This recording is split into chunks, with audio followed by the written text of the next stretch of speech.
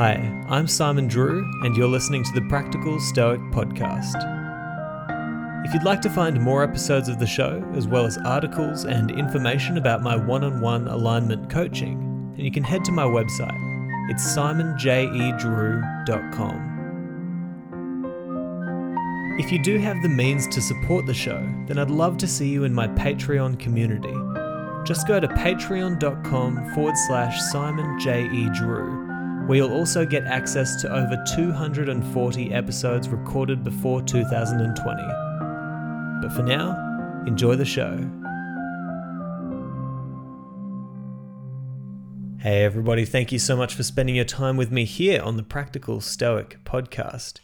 Now, something you've noticed probably over the past few months is I've been really interested in diving into this idea of living in agreement with nature, which is, you might say it's the Stoic theology, it's the Stoic metaphysics, it's this really deep idea of how do we connect ourselves with everything that is.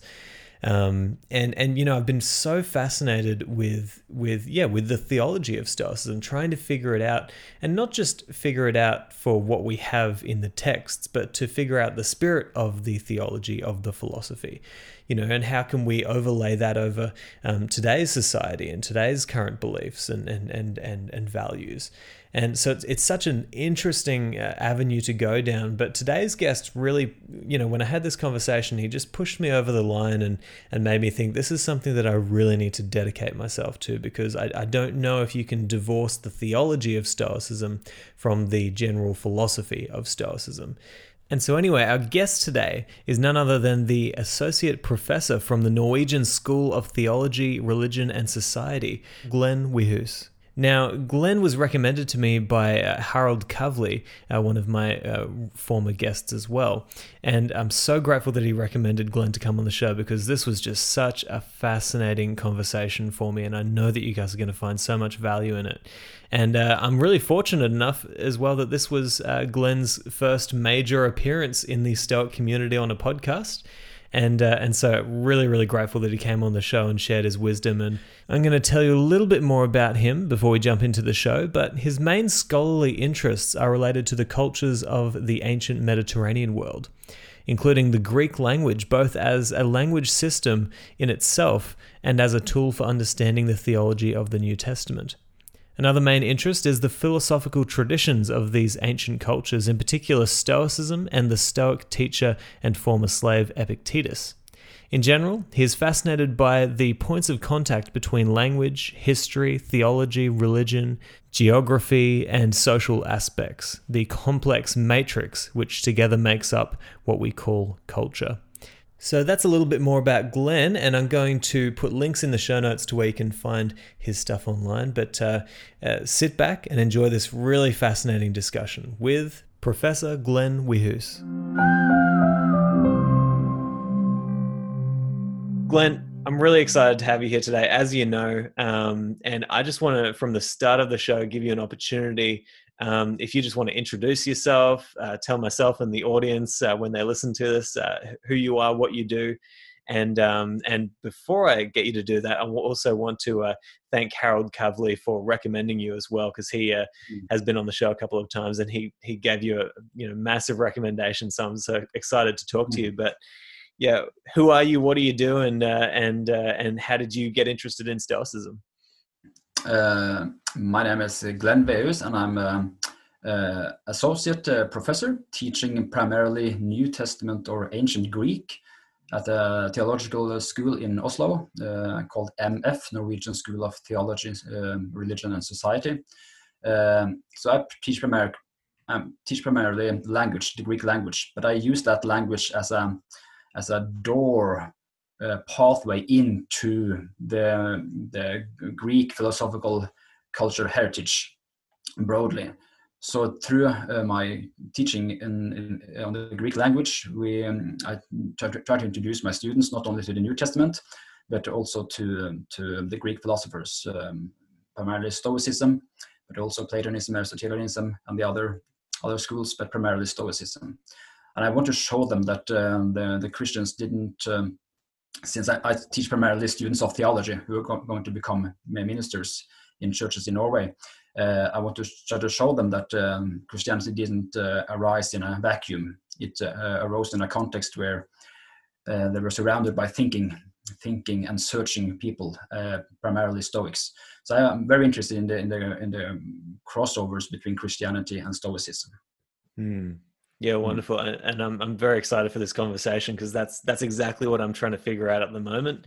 And you know, what does amaze me is even just reading the Bible and then reading Stoicism, looking at the crossovers in the ideas, you know, the philosophy of both, both Stoicism and also of the Bible is just wonderful. You know, there's so many excellent crossovers there.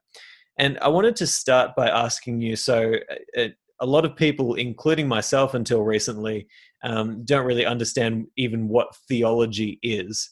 And we don't often talk about the theology of Stoicism. And so, you know, it's not really, it's kind of something that, yeah, until recently I didn't understand what it was, but I'd love for you to, you know, give your own definition. What is theology, and why is it important? Yeah. Theology in Stoicism, I agree, it has in a way been overlooked, but it is very basic for ancient Stoicism. In a way, theology is everything in ancient Stoicism. It is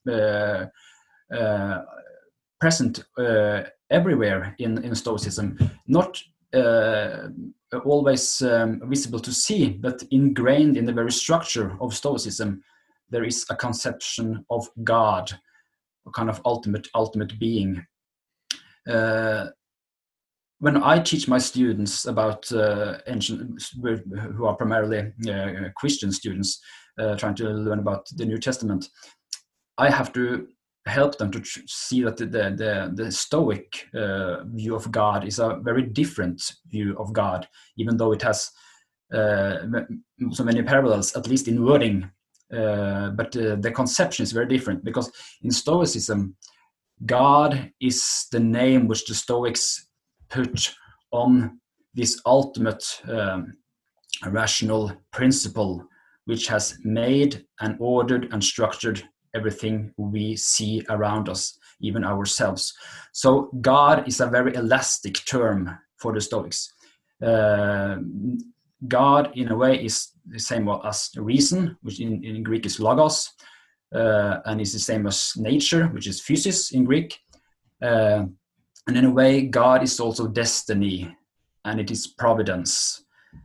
So God is a name which can be bent and stretched in all the directions.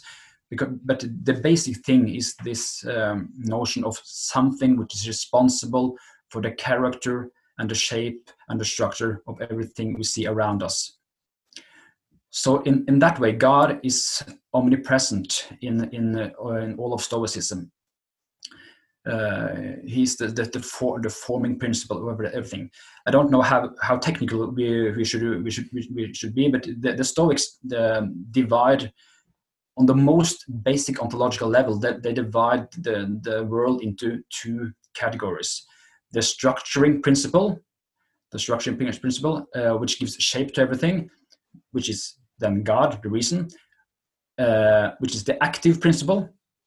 And the other principle is the passive principle, which is the material aspect of reality.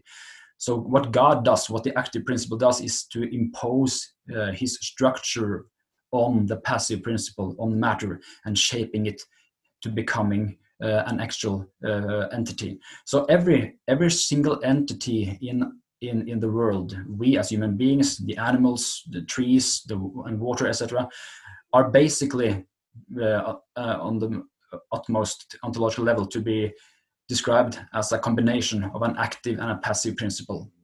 And this active principle, as I said, is God. So in that way, God is present in every single human being, because God ultimately is the one responsible for us being the kind of species that a human being is. In the same way that God is responsible for the animals being the kind of species they are, because as the rational principle, he has ordered and structured everything. So that is the very basic ontological notion of what God is. It's the rational principle.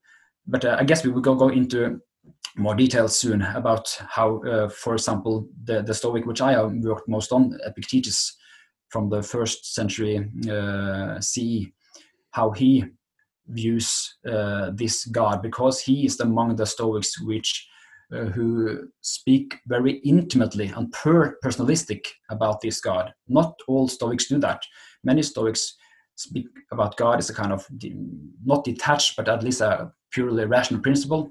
But Epictetus and some other philosophers in the Stoic tradition have a very intimate, personal way of speaking of this God. They actually love this God and cherish him higher than everything, as a kind of personal relation. Mm. And reading your article before this, you actually quote Epictetus a couple of times in there.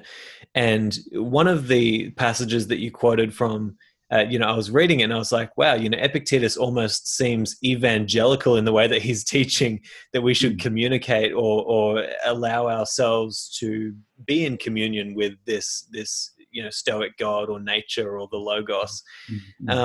What I'm interested in is, to what extent did somebody like Epictetus rely on that communication or that connection with the Stoic idea of God? Because, in Stoicism at the moment, especially in Western culture, I would say, obviously there is the kind of view that, we don't need the theology of Stoicism anymore. It's kind of outdated. We can purely see it as rationality. But yeah, I'd love to know, for someone like Epictetus, what was the relationship? How important was it to his overall teaching? That is a very good question, and I guess the scholars would differ on this topic. Epictetus, as I said, has a lot to say about God. He speaks about God all the time, and not all the Stoics do that. But he is one of those Stoics who speak most about God. And he ties into a tradition which goes back to Cleanthes, the second head of the Stoic school, and then we're back in the early 3rd century BCE. So Cleanthes also spoke about God much in his writings and his teachings. But then we seem to have a long stretch in the Stoic tradition where God, as you say, becomes more this purely rational principle. But Epictetus, he reverts to this more personalistic view of God, which also we have in Cleanthes, and he goes much, in a way, also much further. So Epictetus speaks to God, he thinks about God, he writes about God, and God is present everywhere in what he has to say. As you mentioned, I wrote an article about the prayers in Epictetus, because he includes many prayers in his writings, and in those prayers, he divides his prayers into, as I divide his prayers into legitimate prayers, what prayers a Stoic is entitled to or should pray, and also prayers which a Stoic should not pray.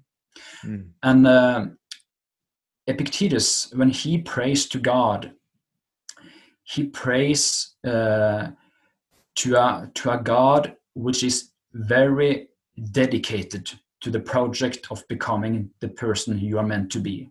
So to Epictetus, God is a very supportive God, not a detached God, not a disinterested God, but a very supportive God, which has given him and every other human being the resources available or necessary to become the person you were meant to be. So prayer for Epictetus is primarily to thank God for all the resources he has given to a person to become the ideal of what he was supposed to be. And a kind of prayer which you should not pray to God, according to Epictetus, is complaints. You should not complain to God that your life is in this or that circumstance, because God has given you the resources to handle all those different circumstances. So God is a supportive God. He has given you all you need, and he has given you your mental capacity, your rational identity to handle the difficulties you may encounter. And then we could, of course, ask, what is Epictetus's basic notion of this God ontologically? Is he really an external God, which actually can intervene in a person's life and help him? Some scholars, perhaps Christian-oriented scholars, have interpreted Epictetus to saying something like that Epictetus visions an almost a Christian external God, a creator God, which can intervene. But myself, and I guess most other Stoic scholars, tend to see that Epictetus' view of God as basically in line with ordinary ancient Stoicism, seeing God as another word for the immanent structuring rational principle in reality. But what makes Epictetus stand out is the way he speaks about this immanent rational principle, because he uses language which is much more personalistic, much more intimate than almost all of the other Stoics. So in terms of language, he comes very close to describing God as an external, benevolent father figure who actually can intervene and help people in their struggles. I don't think he actually has that view, but his wording when he speaks about God has that tone, this very personalistic, intimate tone. Yeah, and when you read the stuff that he talks about, when he talks about prayer, and like I said earlier, it almost seems evangelical, because he literally says in that passage, for once in your life, I can't remember the exact words, but it was almost like relinquish control, look up to the heavens and scream out, hey, and that's so interesting to me, is the relationship that Epictetus fostered with this, whatever it was, that he was talking about. And when we talk about prayer, it kind of sounds as though what Epictetus is trying to say is, ask God not to intervene, but to allow you to use the resources at hand to the best of your abilities, right? Yeah. I think that is basically what he sees as the legitimate way of a Stoic to go about praying.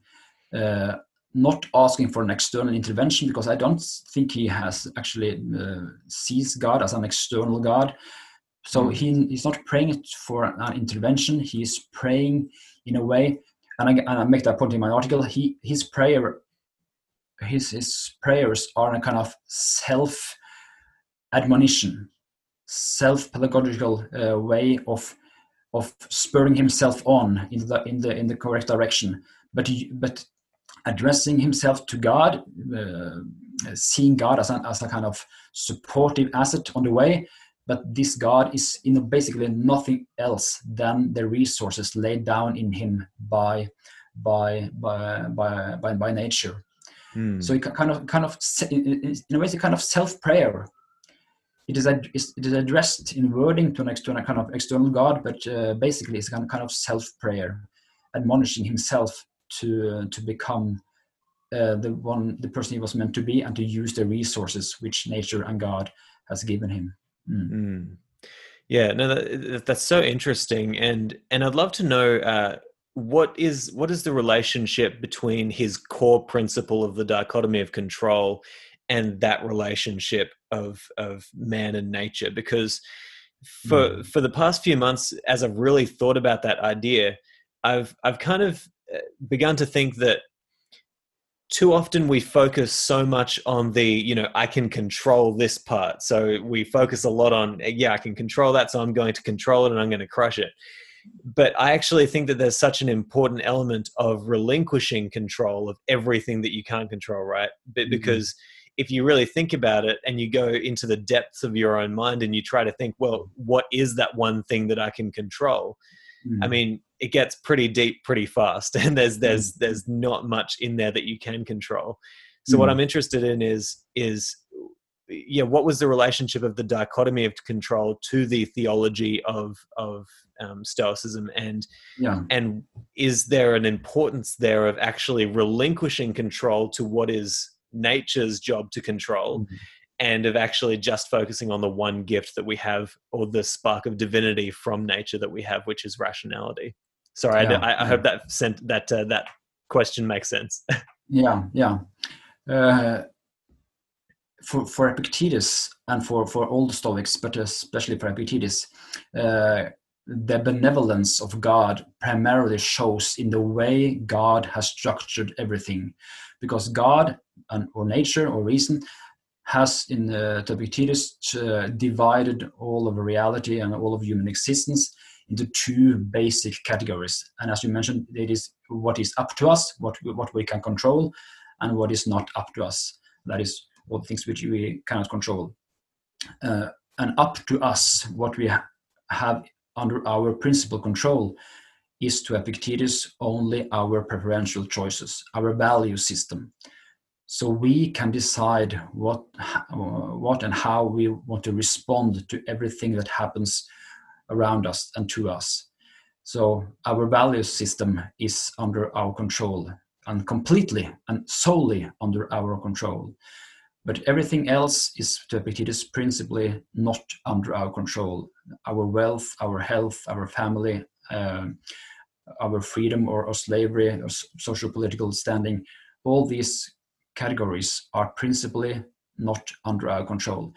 And this Epictetus sees as an aspect of the benevolence of God, because that means that the categories of good and evil are solely up to us, because the Epictetus good and evil does only concern what is up to us, our ethical values, our value system. So no one can, and he says this right outspoken.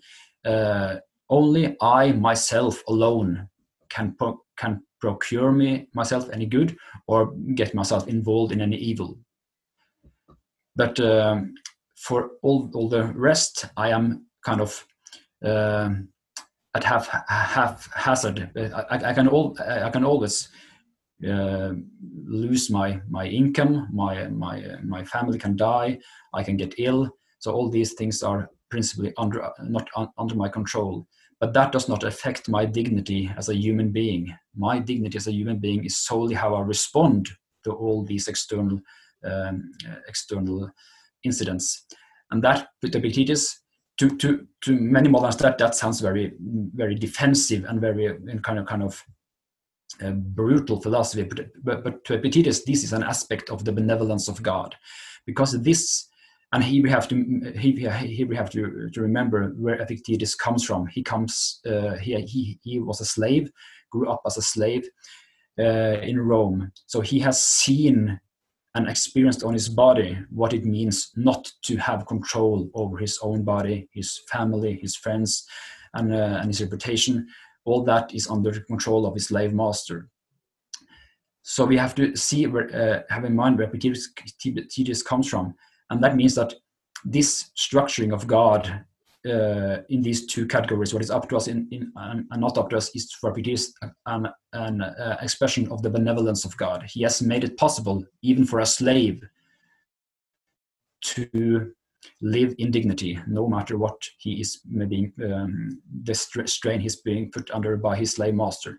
He can always respond by keeping his self-dignity, even though his master does not keep his self-dignity. So Epictetus as a slave explains a lot, I think, to why he cherishes this dichotomy of what is up to us and what is not up to us, and he loves this distinction. This is his gospel. This is when I try to speak to my students of Christian theology, I speak about the Christian gospel. Then I try to show them that there's also another gospel in ancient philosophy, and this is the gospel of Stoicism, which the slave Epictetus has found as his path to freedom, his path to an authentic human life. And theology, how God has structured reality, is for him the basic of this gospel. Mm. Yeah, and I'd love to jump into that, the kind of connections that you see, the differences that you see between the Stoic theology and the Christian theology. And I want to also kind of give people some definitions here as well, because I think that that's important. You know, especially somebody from, say, Australia or someone from America, we have a very different view of God because we've only been shown one side of the Christian sphere. You know, it's like we only really know a little bit. And so for a lot of people in America, for example, if you say God, they're immediately going to think of all of the aspects of Christianity that they dislike. And they're going to think of all of the prosperity gospel preachers. And they're going to think of, you know, all of these hypocrites. And, you know, that's not what we're always talking about here. There's so many different definitions of God, which is why when we're talking about Stoicism, I often say nature, because that's kind of what they wanted us to live in agreement with. And it's interchangeable. But can we also just talk quickly, what is your definition of theology as a study? Because one thing that I read the other day, which was just so beautiful, is they used to see theology, they said, I'm going to butcher this, but they said that theology was the mother of all sciences because it was discovering, you know, the origin of everything. And philosophy was her handmaiden, right? So philosophy and theology go hand in hand. But what is theology when somebody comes to your class and they have no idea what it is? What do you define it as? Yeah. Most of the students coming to my class obviously they already know. so they have a Christian understanding of theology. But I think you're right. Theology for the Stoics would be the searching out of the very fundamentals of everything that exists. So theology is, you don't go any deeper than theology for the Stoics. That is, and some of the ancient Stoics had actually theology as the final and last point on their curriculum, because that was the kind of the essence, the crowning of it all. You learned about nature, and you learned about man and ethics and logic, and then finally came theology, which encapsulated everything, putting everything into place. So you may well use that broad definition of theology. Theology is searching out the depths of everything that exists. And I guess also a Christian would subscribe to that definition, because for a Christian, of course, God is the ultimate source of everything that exists, and has and His will is the reason for things being in existence at all. Yeah. So I appreciate you kind of defining that for us. And I find that really fascinating. And when I finally learned what theology actually is, I was thinking, man, you're right. You can't go any deeper than that. It's like you can't go deeper than, because it goes beyond what science currently understands, and it tries to understand the limits of what we know. And I think that what's so helpful about that idea for me and for a lot of people is being able to accept that there is so much that we don't know, and that we almost can't even know, right? There's so much that is limiting us in our understanding. And if we imagine just for a second that we are the most powerful, the most knowledgeable things on this planet, I mean, that's just not true. Like there is so much that is bigger than us. And so, yeah, what do you see as the similarities and the differences between the Christian theology and Stoic theology, as if we can sum that up in one answer? But I guess the most basic difference is that in the biblical tradition, the Old and New Testament, the Hebrew Scriptures and the New Testament, God is clearly pictured as an external God, something different than the rest of existence. He existed before anything material existed, and He is the one responsible for everything that exists, but He is not as Himself a part of the physical world. That is the main difference to the Stoic view, because in Stoicism we don't have this kind of dualistic view of reality, God on the one hand, and the physical world on the other. The Stoics are monistic. They're monists. Everything basically is one. So when you spoke about the active and the passive principles at the start of our talk, these two principles are in a way only to be divided in our conceptions and in our mind. Basically, they are one, because also the active principle is a kind of material principle. God is in a way not an immaterial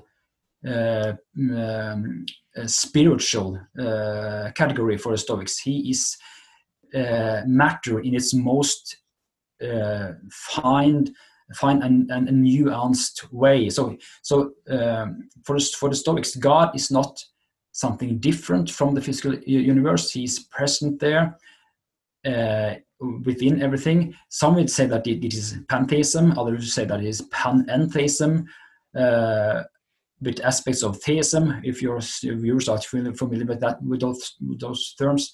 But it is at least not dualistic in the Christian tradition. So that is the big difference between a Christian and a Stoic view of God.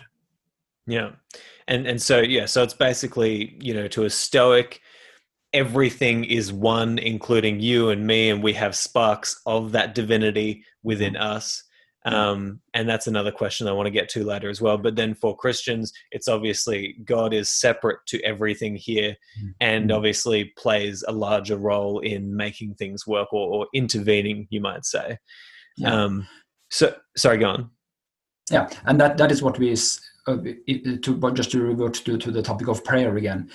This basic difference in the theology also plays out, of course, in the difference between Christian and a Stoic view of prayer, because in Christianity or in the New Testament and also the Old Testament, people, of course, pray to this external God, hoping that He would intervene, and often He does, and sometimes He does not. But they hope that He will intervene and do something in the physical universe that He has created, but of which He is not Himself a part. But of course, in Stoicism, there is no external God. So the one you pray to is basically the aspect of God which is inside yourself, the resources which nature or God has put in you. So the topic of prayer actually is a very interesting topic, because there the differences, the practical implications of the theology becomes very obvious. How are you supposed to relate to this God? And prayer is a very fascinating topic. Yeah, absolutely. And so when it comes to prayer, I'd like to understand the way that. So am I right in saying that for Christians, a prayer, or at least in the theology of Christianity, a prayer is very much a call for God to intervene in one's life, whereas for the Stoics, the prayer is is it almost like for God to continue doing things to make everything work, however, to allow you to be the most rational player in the game of life, right? Yeah. I think so. I can use a very famous Christian prayer, which I think many of the listeners will be familiar with, which is sounded in the Christian service every Sunday, which is the Kyrie eleison. The phrase "Lord, have mercy," which is a quotation from the New Testament. The sick people who meet Jesus shout this prayer to Him: "Lord, have mercy." And this is a kind of epitome of what the whole New Testament gospel is all about. The New Testament gospel is about a God who wants people to come to Him and shout out their distress, hoping that He will intervene and expecting that He will intervene, because He has promised that He will be a God who does actually intervene and who wants to intervene on people's behalf. So Kyrie eleison, this prayer, is the kind of core message of what Jesus came to tell humanity. That God is interested in your distress. And interestingly, Epictetus, he has the same phrase And I'm pretty sure that he does not have it from the Christians, even though he knows about the Christians. He does not seem to have any familiarity with their writings or with their core doctrines. So I don't think he has this phrase from the Christians, but he uses the same phrase. But to him, the Kyrie eleison, shout, is something which a Stoic should not say to God. There is no reason for a Stoic to shout, Lord, have mercy on me, to God, because God has given you the resources to handle your life without uttering those kinds of distressful words. So God is the one who has made the Kyrie eleison shout superfluous. You don't need that shout anymore, because you, as you also mentioned, every single person is a fragment of God. Epictetus uses that phrase. You have it in you, a fragment of God. You have all the resources available to handle your life, and you don't need to shout your distress to God. So if there's no need to shout distress to God, is prayer for the Stoics almost like a meditation, going inwardly to yourself? Like, it's not necessarily asking for anything, it's just an opportunity for you to pause in the moment and learn more about yourself. Yeah, that is exactly how I look at on prayer in Epictetus and the Stoics in general. It's kind of meditation. You speak to God, but actually what you do is to meditate on the basic truths about how God has structured everything. So you are admonishing yourself to live by the principles which God has laid down in nature. And Epictetus, he has several rather beautiful examples of prayer, of what he sees as the legitimate prayer by our Stoics. Just to take one example, he says to his students he tells the student what he hopes he will be able to say to God in prayer on the day he is going to die. So in a way, he transposes himself to his deathbed, and he says to students, "This is what I hope that I will be able to say to God when I die." And then comes this prayer, and it goes on something like this: Have I ever used my mind or my rational principles to something which I was not supposed to use them? Have I ever complained to you about my circumstances? Have I ever sought things which were not under my control? Have I ever any time opposed you? And of course, the answer to all these questions is no. I've never done that. And then he goes on to become rather personal. And he says, I became sick and ill when it was your will. But and also other people did that, he says, but I did it on purpose, voluntarily.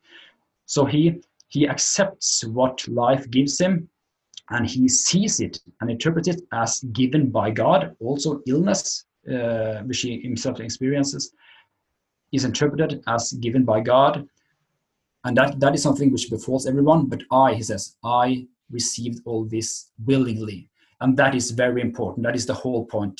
He is not a slave anymore who has to suffer things involuntarily. He is a free Stoic philosopher who accepts his destiny willingly.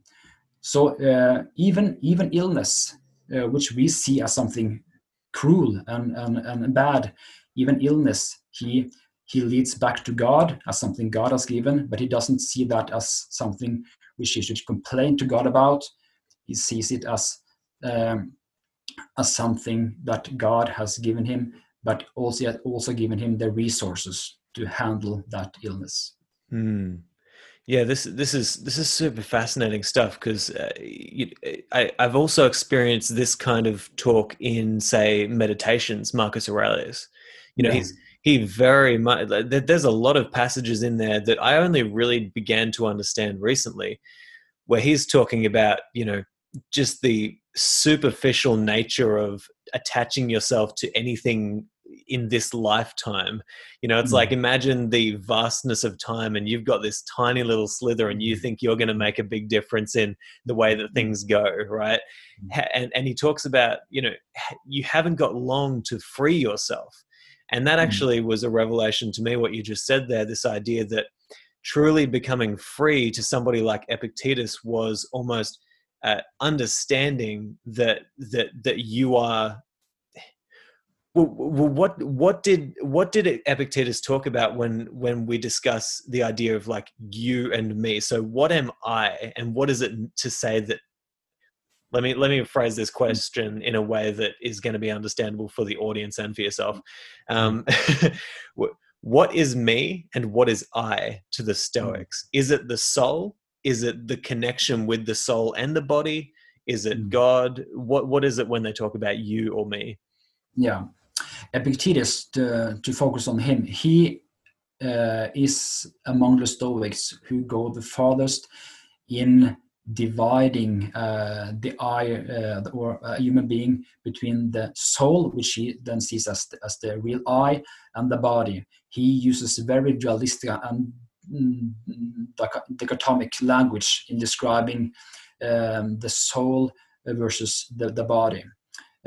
He doesn't picture the body as something negative, which some other ancient traditions of thought did, but he has a very rough language when it comes to the unimportance of the body, and he has been criticized for that many times. And at least the last 50 years, many academics criticizes Epictetus for this negligence of the body and his belittling of the pain and sufferings which ancient slaves experienced on their bodies.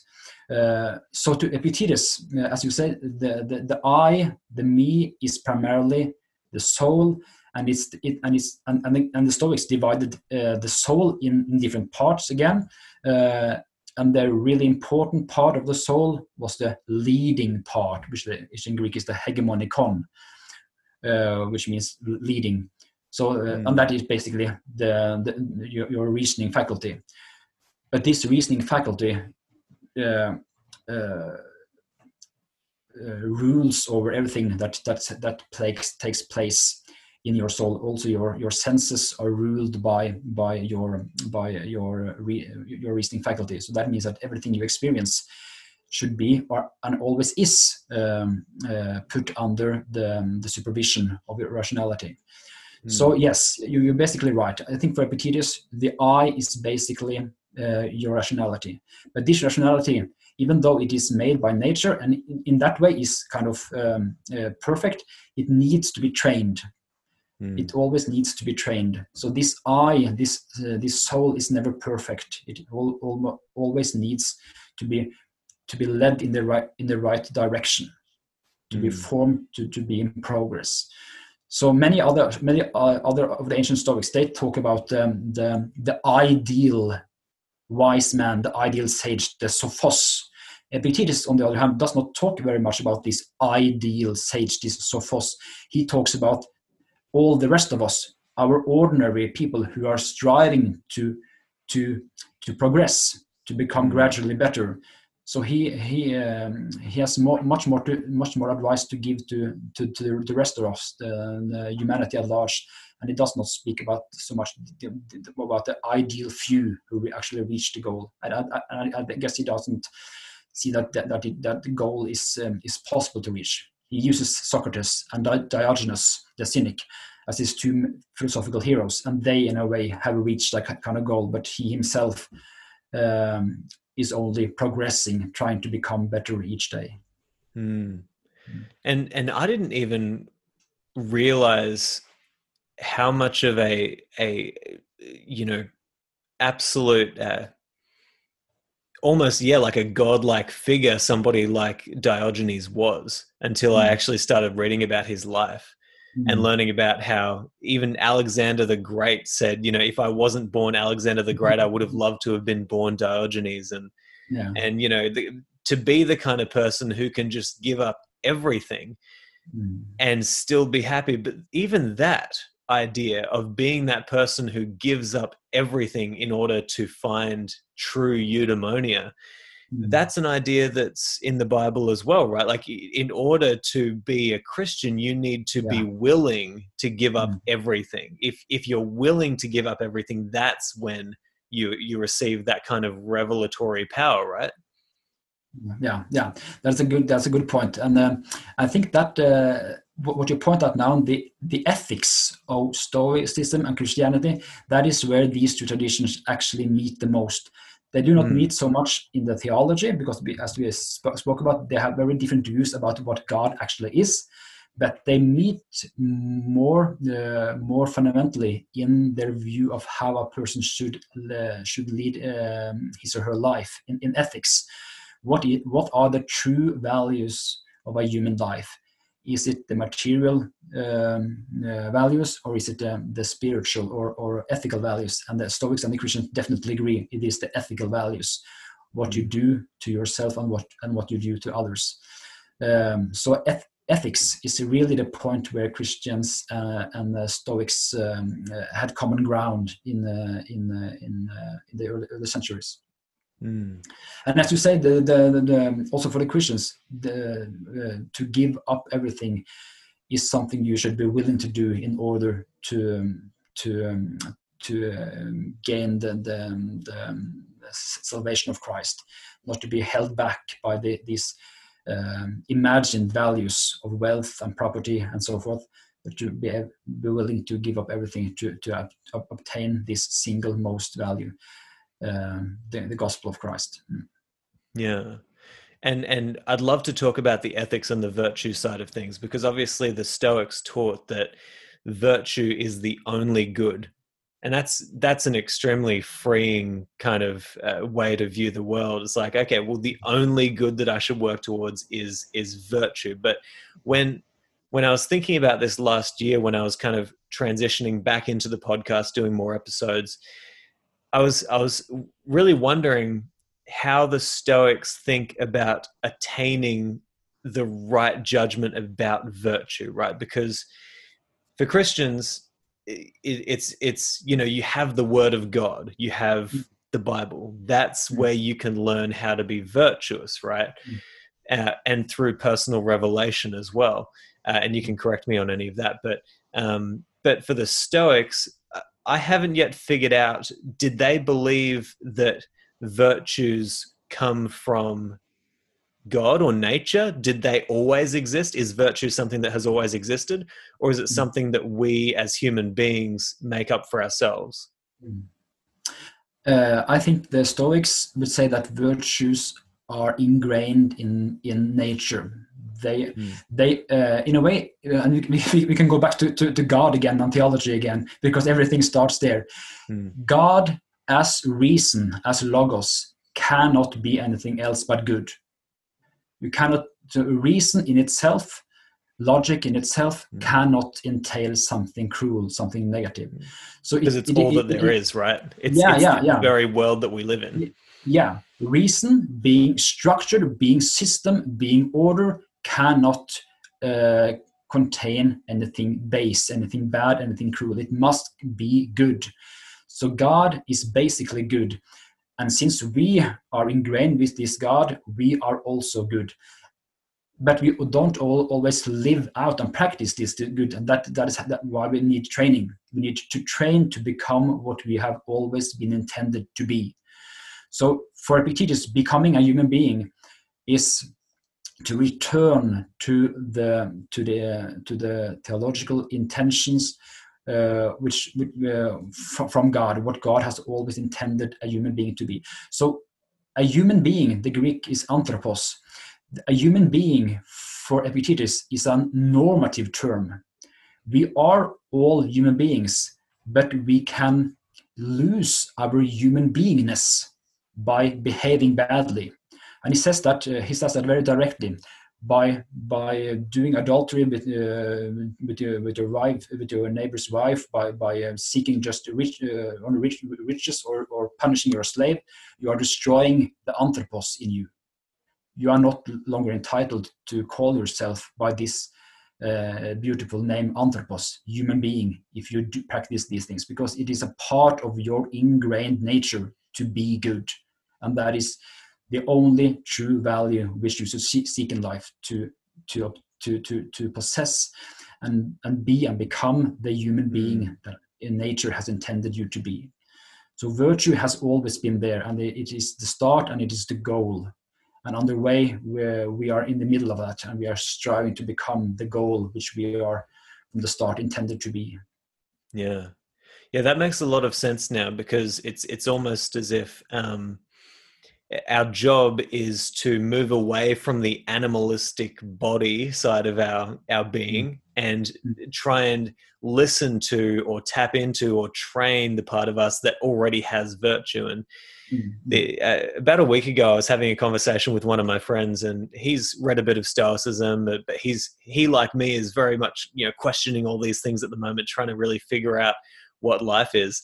And we had this conversation. He started to describe to me this theory, and he said, you know, you're probably going to think this is crazy, but I'm going to give you this theory, and I want your thoughts on it. And he started saying, you know, it's almost as if in life we are kind of wrestling between, there's like a battle going on between the body, which is like an animal, and the mind, which is like you know, everything that is good about us, right? And he's describing this, and I said to him, you're literally describing Stoicism, because it is kind of like a negotiation or a wrestling between the body, which wants all of the animalistic desires and pleasures and all that sort of stuff, and the mind, which, if you can listen to it and tap into it well enough, the soul, you can start to move in the direction of better virtue, right?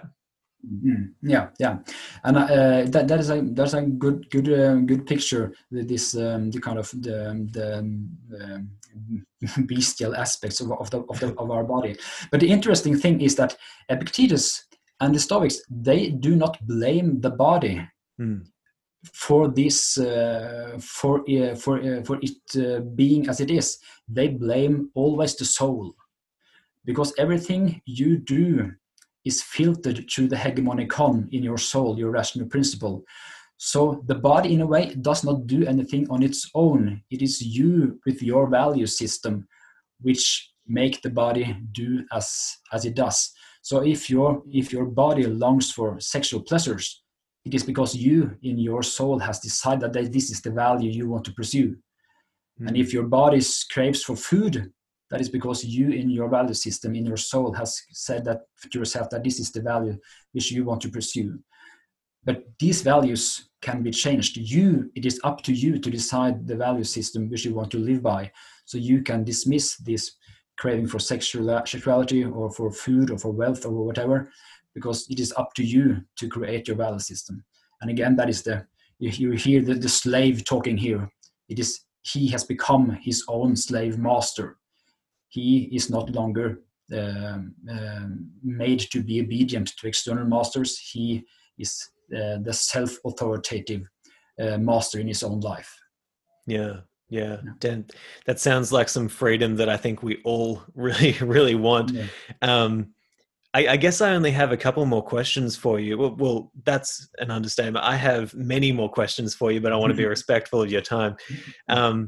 The first one has to do, and I'm just going to write down here logos, because I really want to make sure that I ask you about that after this. But in Marcus Aurelius, he talks about this idea of, you know, don't worry about how things are going to turn out, because today you're going to face the day with the same reasoning powers that you had yesterday and the day before.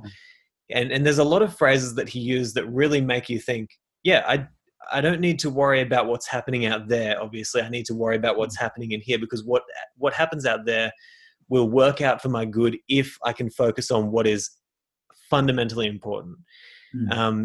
My own personal journey in the past few months has been one of trying to look at all of the things that I can release from my life, so that I have more time for focusing on the very, very important things that actually make a difference.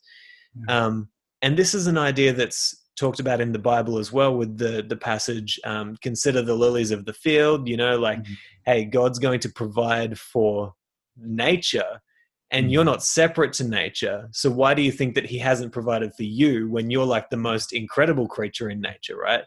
Yeah. Is there a crossover here between having sort of what I call the Stoic cosmic confidence, this idea that things will work out for good if you focus on what's most important, and the Christian idea of God will provide for you if you just focus on him and doing good? Yeah, absolutely. I think that is one of the clear crossovers between Christianity and Stoicism. This notion of God or nature always leading to the beneficence of the one who has decided upon on the right system of values. So I think that is very, very correct. And the passage you mentioned from Matthew 6 about the lilies of the field, it's very. I think the Stoics will subscribe to that. How can you be so anxious about your material well-being when you see how God takes care of all the rest of nature? He will not, never forget you. That Epictetus will subscribe to that kind of overall cosmic confidence, as you nicely put it. And when I think about that, the biggest argument that somebody could put up against an idea like that is, well, what about poverty? What about horrible situations in life? There's not everything is perfect. And if you just leave it up to the world, nothing is just good. But is it almost a question of aims and goals? Because like for Epictetus, his only aim, it seems, was to be the master of his soul, to be completely free by going only inward, right? And that was his aim. Do you think that the different aims that we have in, say, Western culture, consumerism, I want all of this stuff, does that get in the way of us seeing the true power of that kind of theory? Yeah, I think so. I mean, we should also remember, and this is an aspect of God again, the theology again. As we said, since God is logos, order, structure, reason for the Stoics, that means that not only is it good in terms that you should seek for yourself what is the true good, but you in order to become this true Stoic, you have to do good to others. So it goes both ways.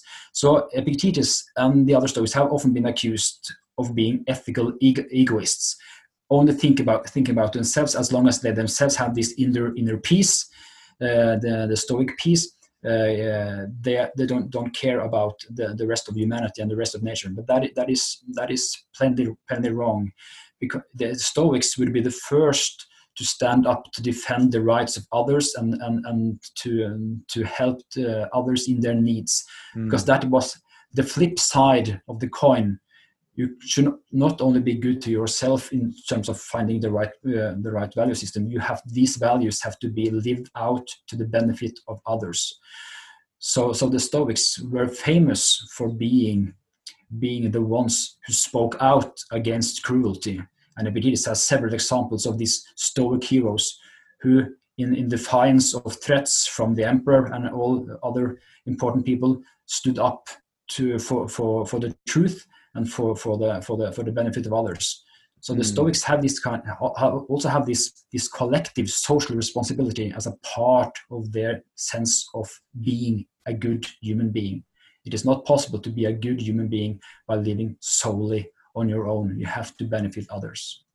Yeah, this now makes a lot of sense to me. It's really that's a brilliant way to think about it, because it's almost as if, okay, well, why are you asking why God is doing all of this poverty and stuff? Like, you created this, you're the humans, you're the ones not taking care of everybody that you could take care of, and you have the spark of the divinity, which means that you have a responsibility to be a cosmopolitan, to go and take care of these people who need it. So stop blaming God, blame yourself, go do it. That's a brilliant way to think about it. And you mentioned the logos there. We've talked about it a couple of times in this conversation.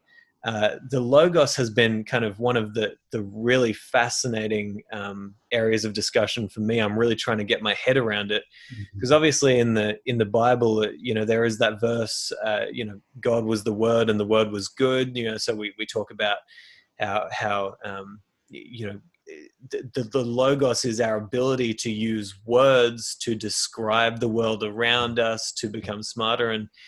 And then I think about studies that have showed that people in jail on average have lower vocabularies than people who don't go to jail, right? So it's like you think about that and it's like, well, does that mean that if I am able to just learn more and more words and to be able to put those words into intelligible sentences that help me to understand the world and to understand how to act in the world, is the word the key towards developing greater virtue?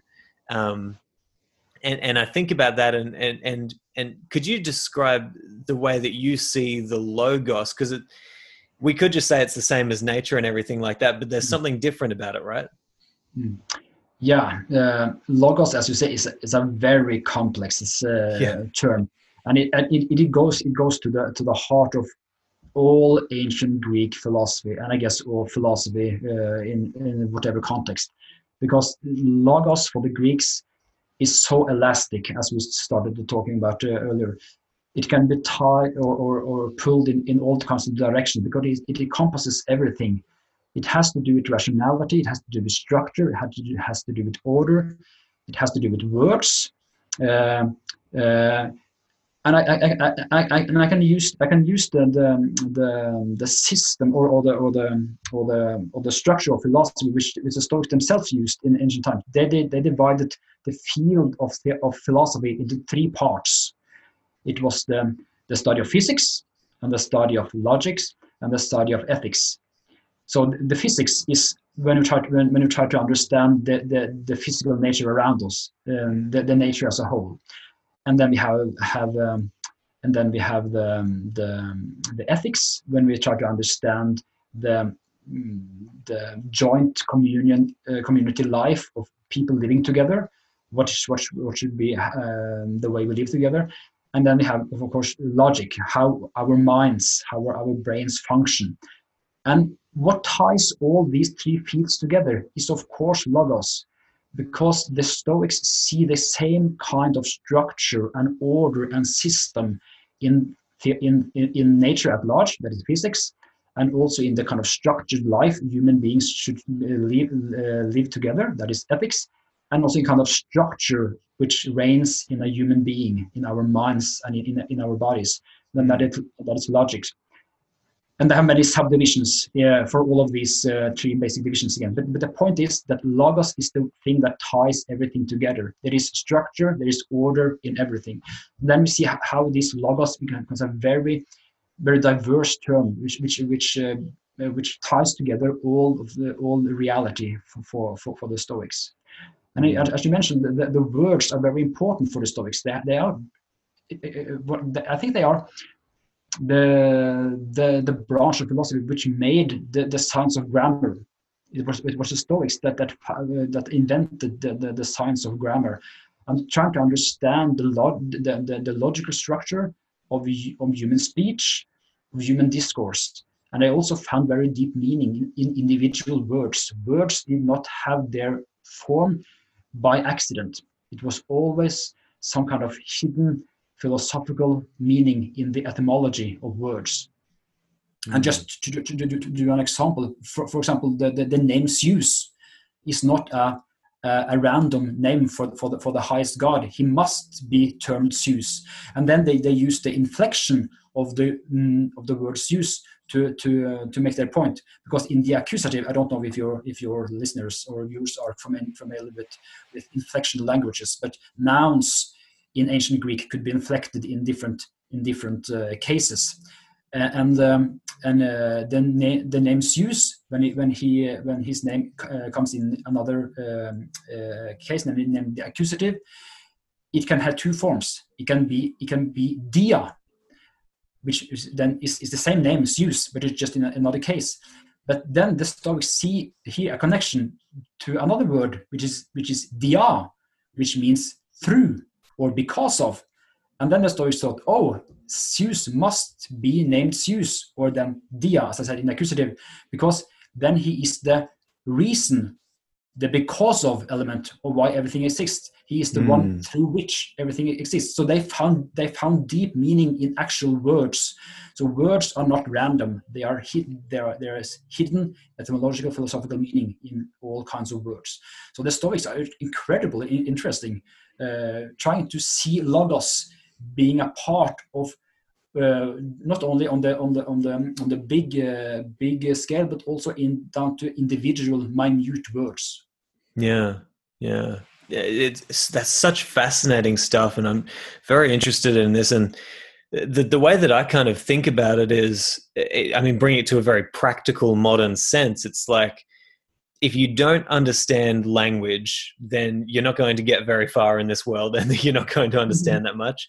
But let's say you learnt all of the vocabulary or the logos of financials and accounting. Well, you would all of a sudden have very many excellent abilities to handle your wealth correctly. And let's say you learned the logos or the words of law, then you would be able to put forward an excellent argument. And that's why to the Stoics, logic was so important, because it was our ability to use words effectively in the world.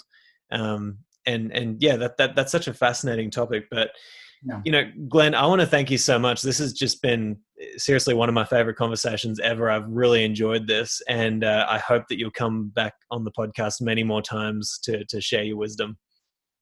Thank you for having me. Of course. Thank you so much for listening to this episode of the Practical Stoic Podcast. If you'd like to sign up for email updates, join my Patreon meetup groups that we hold weekly, or if you'd like to offer feedback or suggestions for future guests or topics on the show, then you can head to simonjedrew.com. There you'll also find information about how we can work one-on-one together with my alignment coaching, based around the philosophical principles found in Stoicism. Finally, if you are on Facebook, then I'd love to see you in our group, the Practical Stoic Mastermind. But hey, I hope you've enjoyed this episode, and I'll talk to you next time.